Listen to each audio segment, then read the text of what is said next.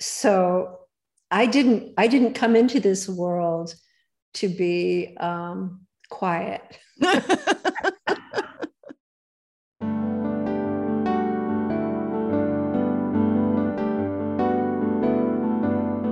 Hello, and welcome to another episode of Get Your Fill, Financial Independence and Long Life, where we explore ways to achieve those two goals. And who better to help us do that than Lynn Bowman? Lynn is a self-described snarky grandma.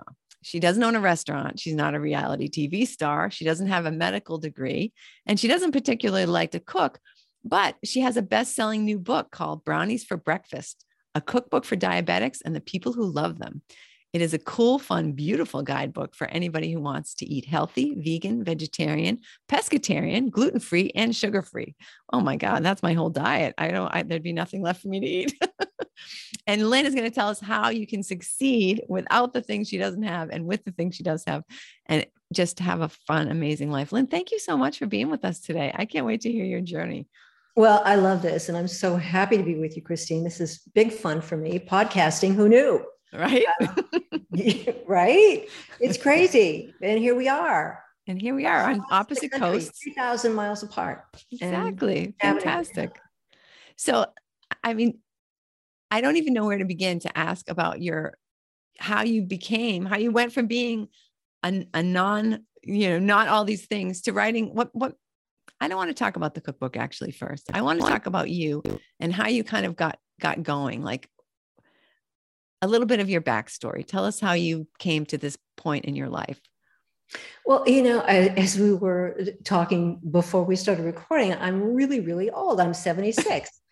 And so I'm in that cohort of people that people don't even think about anymore. It's like we automatically think, well, she's done, whatever she did, it's over here. and on the covers of magazines, it's always fashion at 20, 30, 40, 50. Wait, 6, wait, 7, wait, what? No. So I'm partly here just to tell you, hey, you can still be breathing and walking and having a good time in your 70s and beyond. And that's my intention. My intention is to still be wearing my cowgirl boots that I have on right this minute, standing up straight and giving orders, for another 25 years. Fantastic. And the more research that comes out and the more I read and study about it, we can do this. Yeah. We can continue to have really good, healthy, fun life, on and dress cool, if that's what we want to do. And absolutely. What you're hearing is this is a woman who's been in a hoodie for 2 years, right? Like everybody else. So I am kind of tickled to be looking back in my closet going, oh, hey, beautiful. How are you? Yeah. Why don't we, pull you out and we'll see what happens. Right. It's like a whole new wardrobe. Like, it's all new. I've forgotten all of it because it's so long. Right. So it's all fresh and new. But I started out like everybody, I think, starts out, Christine. I stumbled out into the world clueless. And especially because when I was 18, my mother died. And my whole life that I had known, my house was gone. My dog had to go. My dad was basically off on another life. My brother and sister were older. They were gone. So at the age of 18, the saying your luggage was on the lawn, that really was me. And in those days, there was no time for mourning. Nobody wanted to talk to you about your grief or your feelings or anything. It's like, well, okay, girl, what are you gonna do now? Yeah. I was at UCLA. I had just started there in my first semester. So I did a couple more semesters at UCLA. And the whole time thinking, what am I doing here? This doesn't make any sense. Why am I here? It all seemed so kind of, I don't know. And remember, this was a time I graduated from high school in 1964. So one of our favorite words was irrelevant. It just was all so irrelevant. Because there was this huge schism between us, our generation, and our parents, the government. The world, we were all looking around going, this is nuts. Yeah. We've got this war going on that doesn't make any sense. Hello, we're here again. The more things change, right? The more they stay the same. Right.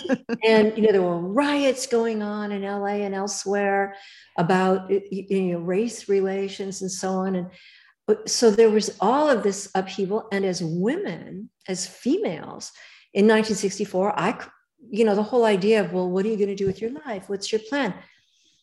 I was female. So what did it matter? I couldn't. Irrelevant. Yeah, it was irrelevant. Totally. I couldn't go to Harvard. It wasn't co-ed. The whole idea of what we would do with our lives, what we would become, you had a couple of choices. You could get married, be a wife and mother, or let's see, what's number 2? Okay, you could be a nurse. Prostitute. You could be a prostitute. Just don't tell folks so much how you're coming up with those good clothes. You could be an actress. You could be, although there were no good parts and you're not speaking parts and so on. But and I'm being snarky. You were warned. But they're just, we didn't think of ourselves as having a future except those things. It was like, well, and we thought of ourselves as being the recipients of our future, right? It was going to happen to us. Some guy was going to do something, hire us or marry us or something, and then we would take it from there. So when I was 19 or maybe 20, I got a one-way ticket to Europe and went. Wow, good for you. Well, I was free, which going back, it took me a long time to forgive my mom for leaving me. But one of the gifts that she left me was my freedom. And that's a thing we still don't give our daughters. We don't give our sons particularly either, but we really don't give our daughters much freedom, I think, to really take control, be in charge of and screw up. The whole idea of becoming successful and finding yourself involves, I'm sorry, screwing up big time. And I'm using good language here. How am I doing? And the more you mess things up miserably and land on your butt in the gutter, the more you know. And until you do that, you don't really know anything. I'm prejudiced, but that's what I think. I think, for example, no one should be elected to public office in this country, at least, who hasn't stayed up all night with a sick baby screaming, who hasn't been at the bedside of a dying relative for days, doing everything. I could make a list. Yeah. And if you look at your elected officials, you're going to see right away, you don't know these people, but you can be pretty sure they haven't done any of those things. Right. Which are the things, those are the skills, those are the experiences that make us human and that make us understand what we want the government to do and what we don't want it to do. Yeah. That screaming baby is a big time teacher. And that's if it's yours or your sister's or your granddaughter. Right. It's all the same thing. So I went to Europe and I was going to, try my hand at being an illustrator. And I got jobs as a nanny and I learned how to speak French better and drink, kind of bad wine that was still pretty good. And important note, I learned what a cassoulet was because I was eating cheap food on the streets of France, which if you haven't done that, if you haven't lived in Italy or France and eaten the cheap food, you haven't lived. Some stuff that you need to know. And a lot of what I talk about, Christine, you know this in my book and on my podcasts and so on, is about food, real food, and the importance of food and food with people. And in the United States and other parts of the world, we're exporting our awful food culture. We're removing ourselves from food and from how it's grown. Yeah.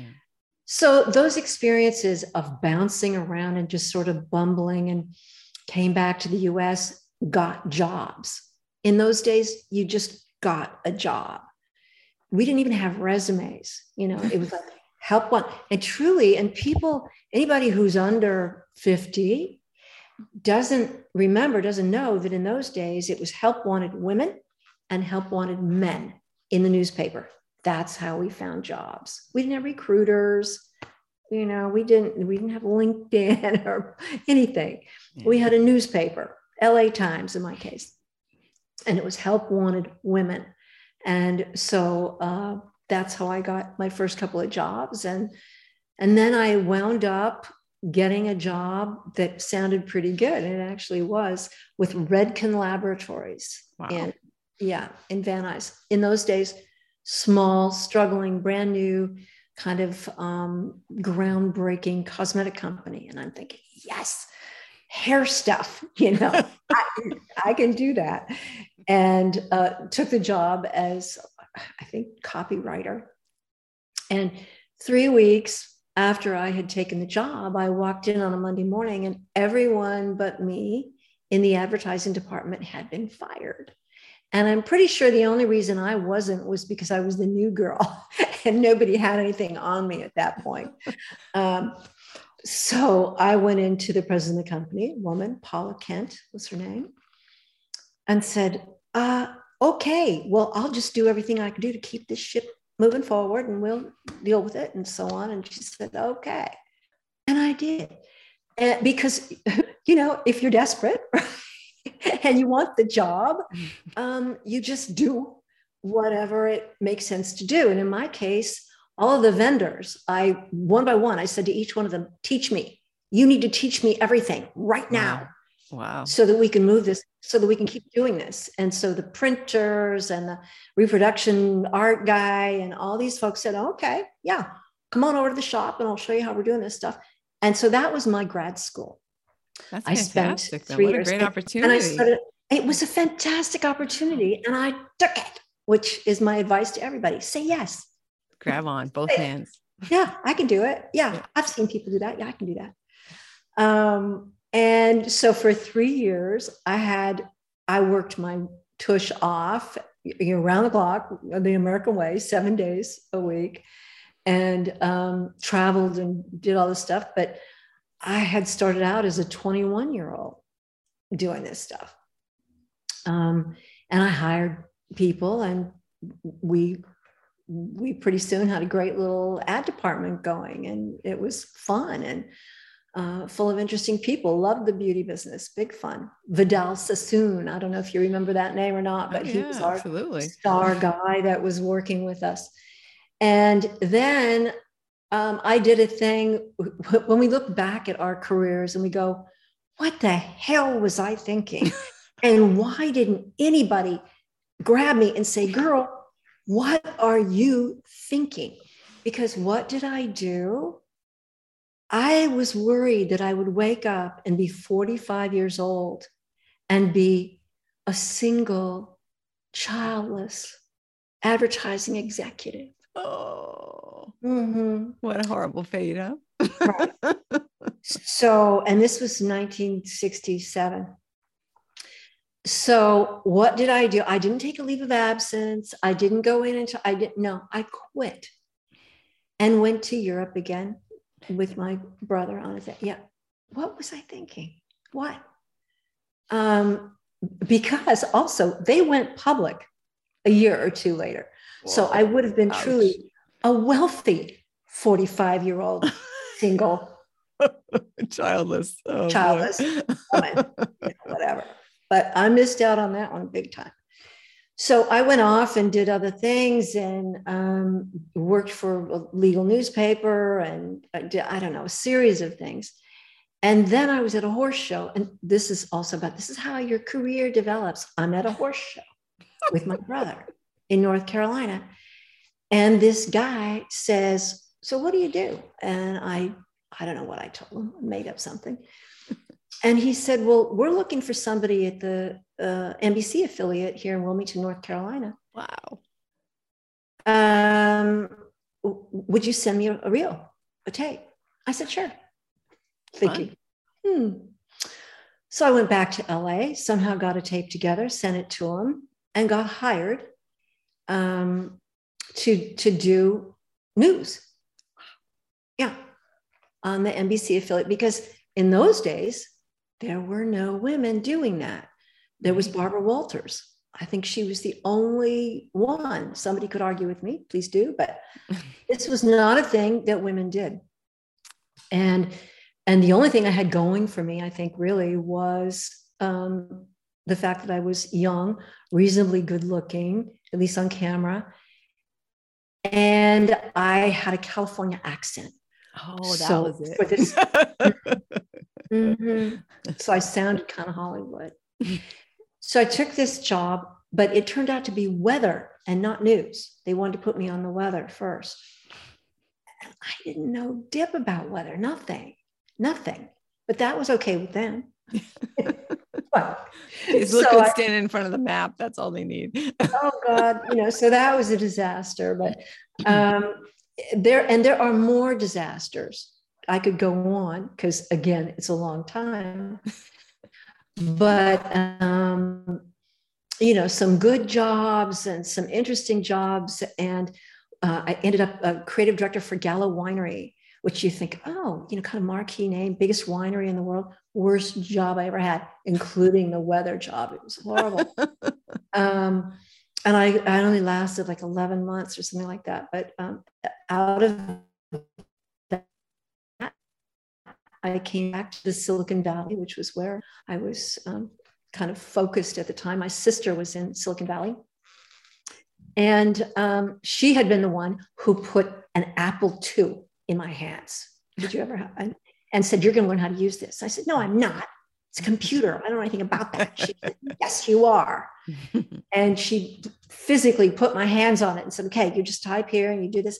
So I think I was actually the first person to write advertising copy on a computer in the Silicon Valley. At least I claim to be. Wow. So time and place. Yeah. Right? Yeah. I didn't ask for that. I didn't know that was coming. Right. Was not trained for that, but I said yes. So I took the computer and I took it under my arm, and they all said, what's that? But, that we all know where it went from there, right? The whole industry just went, and so I went to Gallo after that, and I came back and went to work for another agency, got fired again. And we think of that as being, I'm like, what?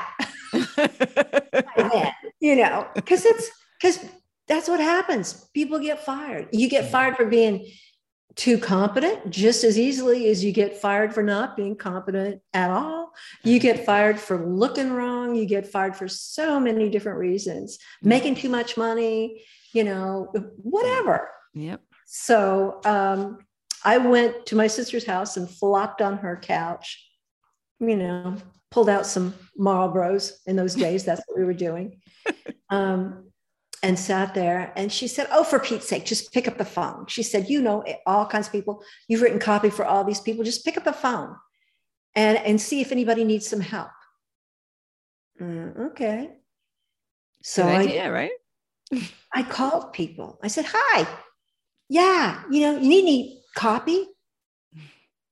And they all said yes. Wow. Because it was 1986, 7, and Silicon Valley was exploding, and all these new products were coming out, and nobody knew how to write about them. And I had by that time been writing about them for years. And there was this whole industry that was about getting consumers to use technology products. So there was a key role for advertising copy to play in explaining all this stuff to consumers. And I said, yes, okay, I can do that. And I did. And it was interesting and fun. And the money was really good. Cool. So unlike a lot of other, by that time, single mother, 3 kids, that's a whole other story. But I was able to make a good living with my own business starting that day. And I just said, oh yeah, I've got my own agency now. Wow. As of 20 minutes ago, right? I'm now a creative services agency, and I'm going to really help you out. And so that was the beginning of a great business for me that served me very well for more than a decade after that. Unbelievable. And I escaped cube life. Right? Made you way out of the cubicle. Yes, I got out. I mean, I had not really been stuck in cubes so much as a lot of other people are, but that once I got my feet on the ground, just doing my own thing, and it was relatively simple, and it was hilarious, Christine, because my kids by that time were kind of preteen, and I had my office at home. And so no matter what crazy stuff would be going on in the house, they're fighting and doors are slamming and everything. When the phone would ring, it would all go silent. And if one of them answered the phone, it was Lynn Bowman Creative Services. They all learned, bless their little hearts, at the age of 10, 11, 12, how to help me run a business from home. And I mean, we're doing that again, pandemic wise, that's brought that whole thing back. Yeah. But in those days, I didn't even tell people I had kids. It wasn't chic. It wasn't cool. Right. Yeah. It was weird that you had a career and you had a bunch of kids too. So now that they're all in their 40s, we laugh about it, and they credit that to a great extent for having taught them some basics about business. What's marketing? What's advertising? How do you talk on the phone to a client? How do you service a client? How do you always be there for your clients? So on and so forth. Kind of really basic thing, because that's what they saw me doing in the living room, is with one hand, like this. Thank God it wasn't Zoom at that time, right? Thank heaven that it was not visible, right? It was just on the phone. And as far as the client on the other end of the line was concerned, I was in some glam office, with secretaries all around and so on. But no, there were a bunch of little screaming kids in the background, dogs, cats, crazy stuff. But it worked. It was okay. It was fine. And so, we do what we need to do when we need to do it. But it's more than that, Lynn. I mean, it sounds like you have, one of the themes that I see sort of stitched through your story is that when the opportunity came, you said yes, and then figured out how later, I mean, Absolutely. Not everyone does that, right? Well, that's my advice to all of y'all. Yeah. Just say yes, and then figure it out after that. Call somebody. Who do I know that can help me with it? Really? Phone a friend. Yeah, let's go. Yeah. Who do I know that can help? Now you've got Google. You just look it up, right? Right. You've got YouTube. You just look it up. Somebody is out there making a how-to video right now about whatever it is that you need to know how to do. Absolutely. I know these kids these days, they don't know what it was like before Google and YouTube and all that stuff. You had to find a human being that you knew who would be able to teach you how to do these things. Yeah. So that's a long-winded way of saying my journey, and I've always been writing. I didn't start out to be a writer, but back in the Redken days, I found that I could always find people who were better than I was at the design, at the illustration. Well, my illustrations were pretty good, but I could find art directors who were talented and hardworking and great. Could never find anybody who knew how to write the way I thought the writing should be done. So I just did it. I didn't have anybody saying, oh, you're a good, or, I didn't take a class, nothing. I just did it. Yeah. And so where that comes, I think we all have our secret little something in there that's like, well, no, I can do that. I get that. I understand that. And it goes way back, I think, in many cases to childhood, that we were communicators, or we're not, or we're dancers, or we're singers, or we're storytellers, or something. Yeah. And I, after having had a bunch of kids and now I've got grandkids, it's amazing to me the programming that's in place. I do not for one second believe that kids are born with a blank slate. They're not. I think it's just the opposite. I think they're born with a lot and we erase things little by little by, feeding them our own insecurities. But yeah. Yeah. So, and also you said insecurities, which is an interesting word because so much of the conversation now on podcasting is about fears and insecurities. And I think one of my legs up, Christine, was that I was the youngest of 3 kids and I was ignored a great deal. I was feral. I was. And I grew up at a time when people just, what kids, right? The moms were in the kitchen drinking Manhattans, smoking Pall Malls, gossiping about the neighbors. The whole idea of parenting was so different.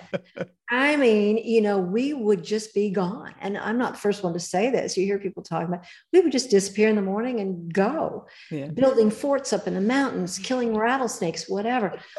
I would get on grade pony horses that I'd never been on before. I mean, if I saw my granddaughter doing this, I would just have a heart attack. But we would get on these horses and just go. Oh my goodness. We would just go. And of course, wound up in the dirt, broke our arms, busted our teeth out, all those things. We spent a lot of time in the emergency room. Oh we were in the ocean for 8 hours at a time in inner tubes. That's how we grew up. And now, mom and dad are right on top of everything that the kids helicopter parents, right? That wasn't a thing. It was not a thing. And plus my mom was not well. Oh. She was not strong. And, right. And so I didn't even know that other people had moms who did things bought them things and found things and so on. My dad went to work and my mom went to bed and I did whatever I thought I should do.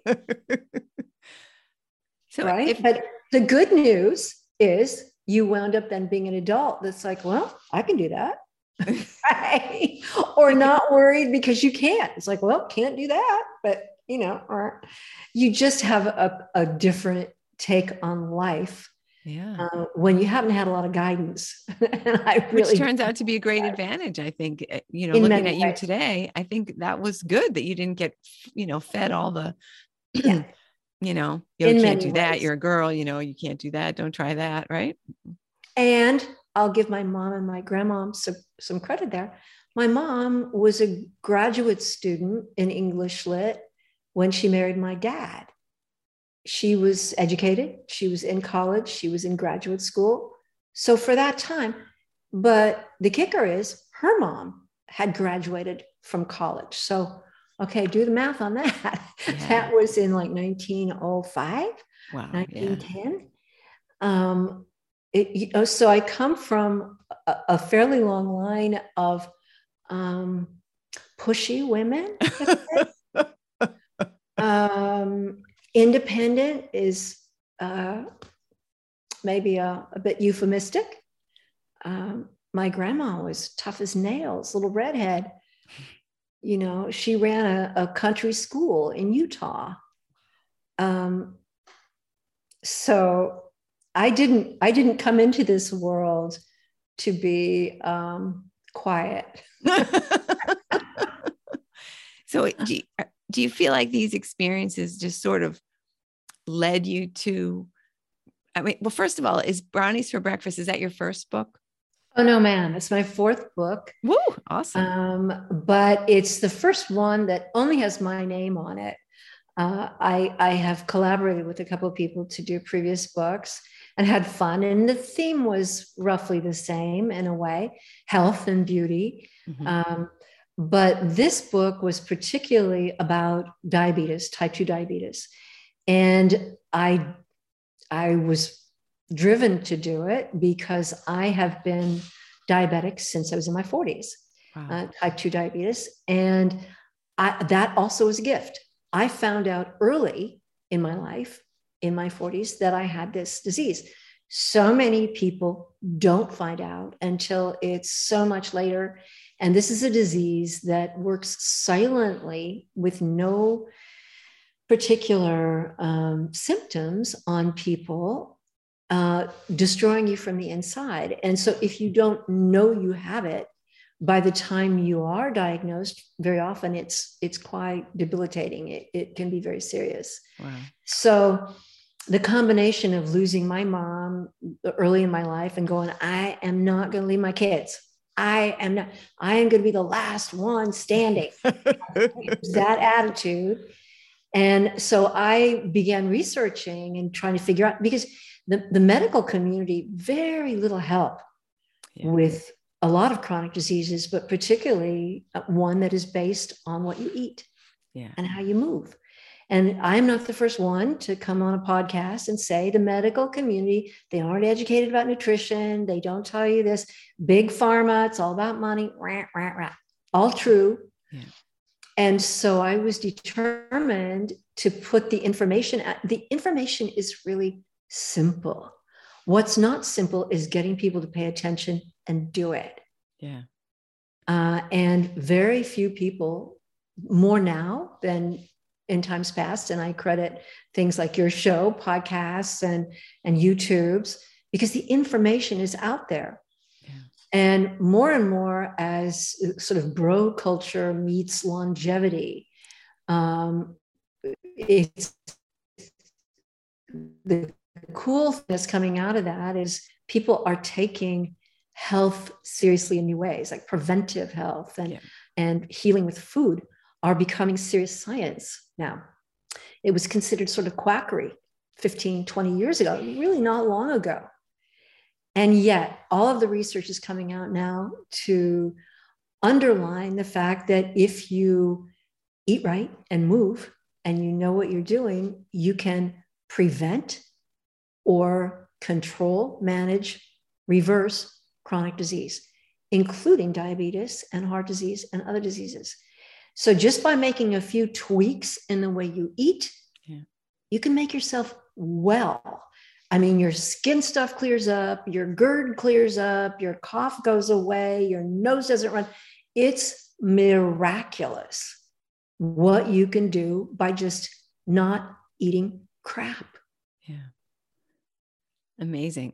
It is amazing. So I wrote the book, and what it is grandma recipes, simple things, easy things to demonstrate that it's not hard. It's really, really basic, and it's pretty, and it's fun, and you can put good stuff on the table and you'll save money. And we were talking about this before you hit record too. People still don't understand that their wealth, their real wealth, is based on good health. If you or people in your family are suffering from health problems, especially if they're debilitating, that's where all your money will go. In this country, in the United States, and 85% of the bankruptcies in this country are health related. And so what good does it do you, dear pals out there listening now, what good does it do you to make a killing in real estate if it's all going to go because you're eating crappy food and you're not healthy? You have heart disease, your belly's standing up, you have diabetes, you can't have a normal life. Money is not the answer. I love money. And I like a lot of it. Don't get me wrong. I've been proud to earn some. But to enjoy it, to reap the benefits of having that for your family, for yourself, you got to be standing up. You have to be healthy. So that's what my little book, it's actually a fairly big book, but it's only 214 pages, a lot of pictures, big pictures, and stories too. And you don't need 300 recipes. You need maybe 50, maybe 20, really. But you need to do them. You need to do something in the kitchen. You cannot drive through and be healthy. You cannot be eating in restaurants every meal or doing DoorDash and be healthy. Sorry, No, you can't. Yeah. It's impossible. You have to cook real food, whole food, plant-based food at home to be healthy. So that's the bad news. But that's terrible news. I don't know how yeah. I'm likely to starve to death now. Yeah. So when you got your diagnosis, did you already have sort of this healthy lifestyle, or is this something that you did? I was broke, honey. We're talking ramen noodles. I had a bunch of kids, right? And I had to cook for them. So, and I wasn't going to cook crummy food for them. I was going to, and even, earlier before I had my kids, I was the girl in the neighborhood who cooked. Yeah. Which was not dumb because everybody wanted to come to my house and they brought wine. So I don't know why even exactly. I always loved to eat. And so I knew if I couldn't afford to go out and then I didn't want to go out with that guy just to get a steak, which there might've been some of that. Come on, it was the 60s. All right. So I cooked, and it's not hard. It's really easy. And I didn't have YouTube and all that stuff, but I had a couple of books. I had Fanny Farmer is the book. Oh, wow. I remember that. My mom had that book. Great book, small type, but I was young, so I could read it. So I learned how to cook, but not fancy, but I could put a meal on the table. And when I had kids, what I literally had a couple of girlfriends who would say, how do you do this? How do you even do this? You come home from work and 20 minutes later, I'm eating at your table. Your kids are eating at your table. How do you do that? And so my first book was Fast, Cheap, and Skinny, because I wrote about how to put a meal on the table really quick. And of course, in those days, all I cared about was just staying thin, right? And feeding the kids. So it also turns out that that's a great way to save money on food. When you're cooking healthy, it's cheap. And when the pandemic started, remember the big, oh my gosh, the shelves are empty at the grocery store. We can't get this. There's no food. And so, no. You didn't go into produce, did you, honey? Because there was a ton of cabbage in there. There was no run on celery. There was plenty of celery. So it's a survival mechanism. Eating healthy is cheap. It tastes good. You'll live longer, happier. Yeah.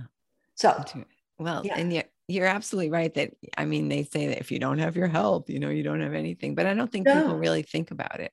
No.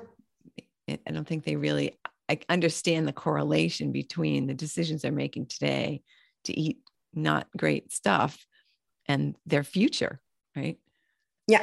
And I want to reiterate that I think most of what they're eating, if you're eating anything in a bag or a box, it's not just not great stuff, it's crap.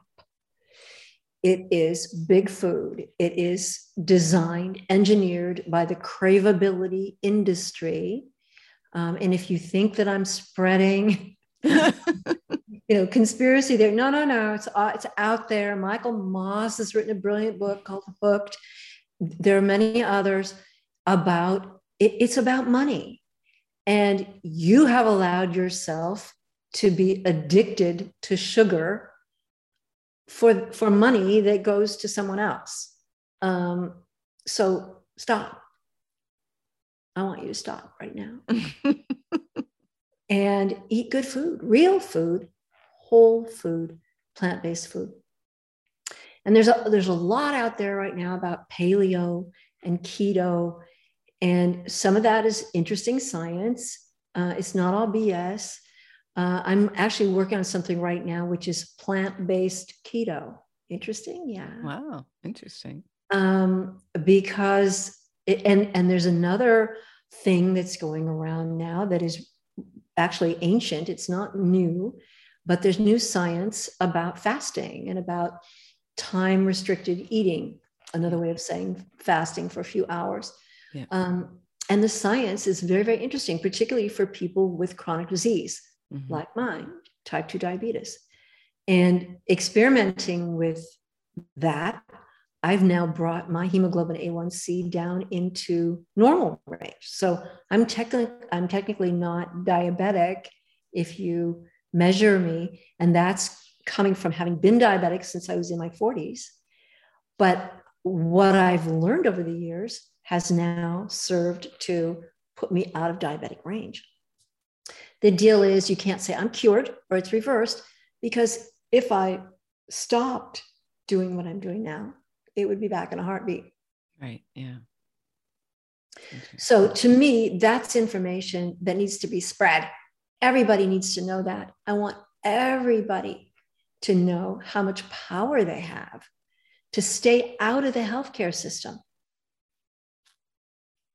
What kinds of things? I mean, obviously diabetes is one that everybody points to when you have, you're not maybe eating optimally, but are there other diseases that you can think of right away that all of them, Christine?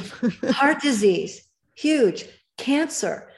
All of the research is coming back now, indicting food choices for cancer. I mean, and this isn't new, but more and more and more research is being done. I mean, I think most of us knew that sugar feeds cancer. And one of the things, even that your lame doctor is going to say to you, if he's an oncologist and you've been diagnosed with breast cancer or whatever, they're going to say to you, try not to eat sugar. And what I'm going to say to you is, drop it like a hot freaking rock. Now, stop. Don't dial it back. Quit. Yeah. And one of the things that I want you to know about in my book, and I'll actually send this to you free. If you go on my website and sign up, I have a Lynn's List. I will send you the brownie recipe, and I will send you a piece about sweeteners, which is something I want everybody to know. And I will send you some other things, recipes, additional recipes and so on, but that's free. It doesn't cost you anything. Because if you don't know what some of the really good sweeteners are, healthy, natural sweeteners that you can get now, that's the key to quitting sugar, I think. I'm not asking you to not eat sweets. My book is full of sweets, fantastic sweets, but they're made with monk fruit. And my brownies are made with no flour, no oil. They're made with almond butter and eggs or egg substitute and real cocoa and pumpkin. Wow. Vegetable. Oh, and wow. Pumpkin has this great ability to mimic flour and oil in texture, but it's a vegetable and it's full of vitamins and all this stuff, and it's not overly processed. And it's just, when you have a can of pumpkin at home and you look at the label, what does it say? It says pumpkin. One ingredient. So that's what you want. You don't want anything with a list of ingredients. Another thing actually that I had fun doing in the book was donut recipes. I mean it, and they're great. On one side is my recipe for a red velvet donut with the ingredients listed, and I think there are 5 or 6 ingredients. On the other page, in 7-point type, the whole entire page is filled with the ingredients in a popular drive-through, won't name it, red velvet donut. It has so many ingredients, you will have to have a drink before you finish reading the list. And you are out there, y'all, I know, I see you. You are out there eating these things every day. And then you drink your coffee, your Frappuccino coffee that is full of sugar, and milk, which is full of sugar. Milk is sugar as far as your body is concerned. Mm-hmm. And with a little coffee waved over it. And you are holding that against your teeth and your gums all day. So your dentist is having a fit, because you, who have spent all this money getting your teeth straightened and bleached and everything, your teeth are falling out because of your sugary coffee drinks. Wow. Yeah, it's a thing. And, and it's not a thing that you think about. No. I mean, it's not a thing that the average person thinks about. No. So, right? and you're not average. If you're listening to this podcast, You're clearly above I know. average, but that doesn't mean you're Way caffeine above free. average. So please, please put that dang thing down. And if you're going to drink coffee, and I do, I mean, I'm an addict. It's right here, right by me. But I'm also a snob about my coffee, and I make really good French press coffee, drink a lot of it. And that's what I recommend for you is make friends with really good coffee and drink it black. You can do it. You can absolutely do it.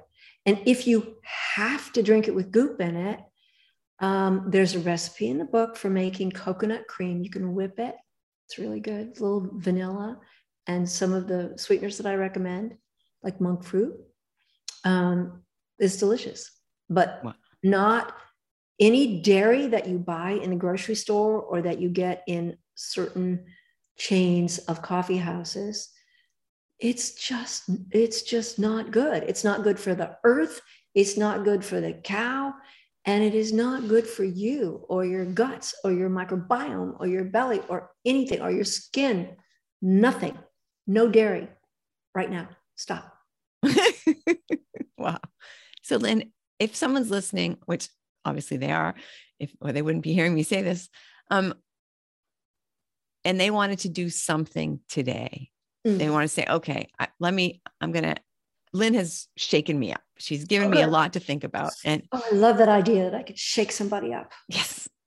And so while I'm waiting for her book to arrive, what is something that I could do right now today that is actually going to make a big difference in the way I feel and get me excited about the prospects of making this bigger change in my life?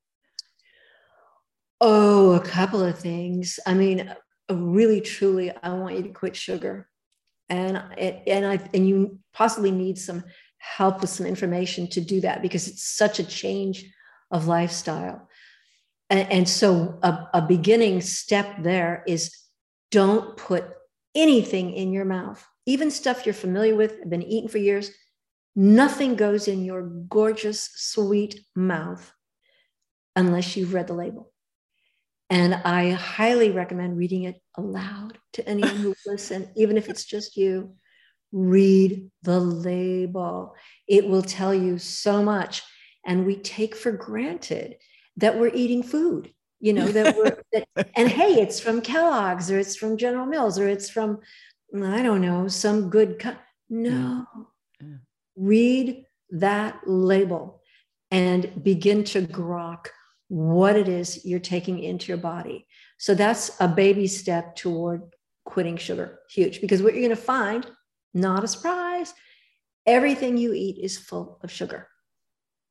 In all of its many forms, right? I mean, it's got a lot of different names. It's sucralose, maltodextrin, maple syrup is sugar. Honey is sugar. All of that. And I explain all that in the book too, if you want details. But I would encourage you to just sign up on my website, lynnbowman.com, to get Lynn's list. And I will send you a kind of basic startup kit for how to rethink sweetening everything in your life and how to quit sugar. And then the brownie recipe is in there. And I want you to try it. So good, so easy. And once you go, oh, you mean I don't have to give up really yummy? No, you do not have to give up yummy. You just have to give up crappy. That's all. Amazing. Well, Lynn, if I can look like you when I'm 76, it'll be completely worth it because you're absolutely beautiful and you feel very youthful energy. The filter is really helping. Oh, yeah. the YouTube yeah, those filters, we love them. Beautiful.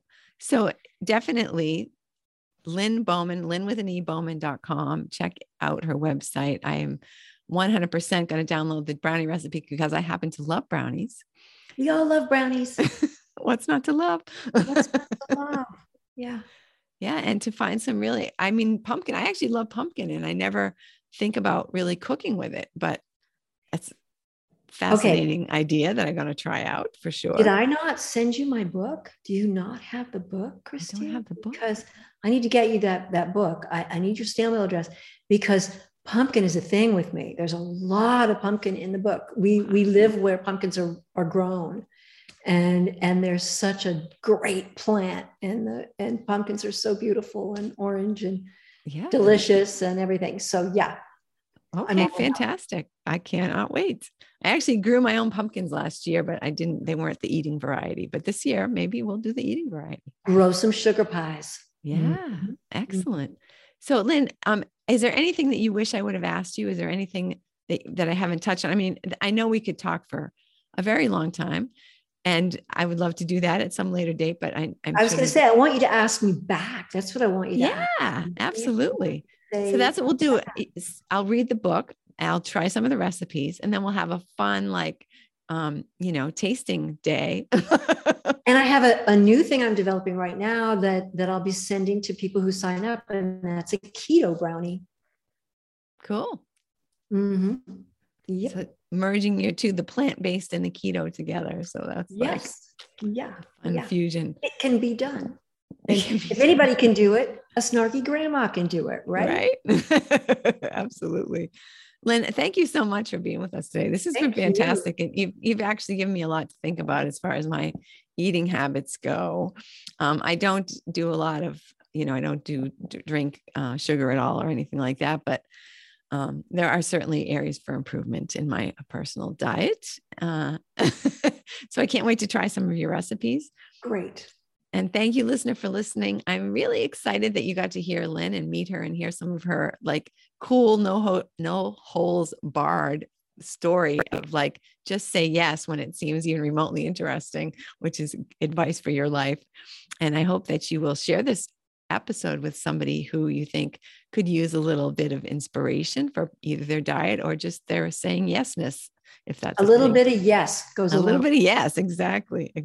And I hope to see you next week.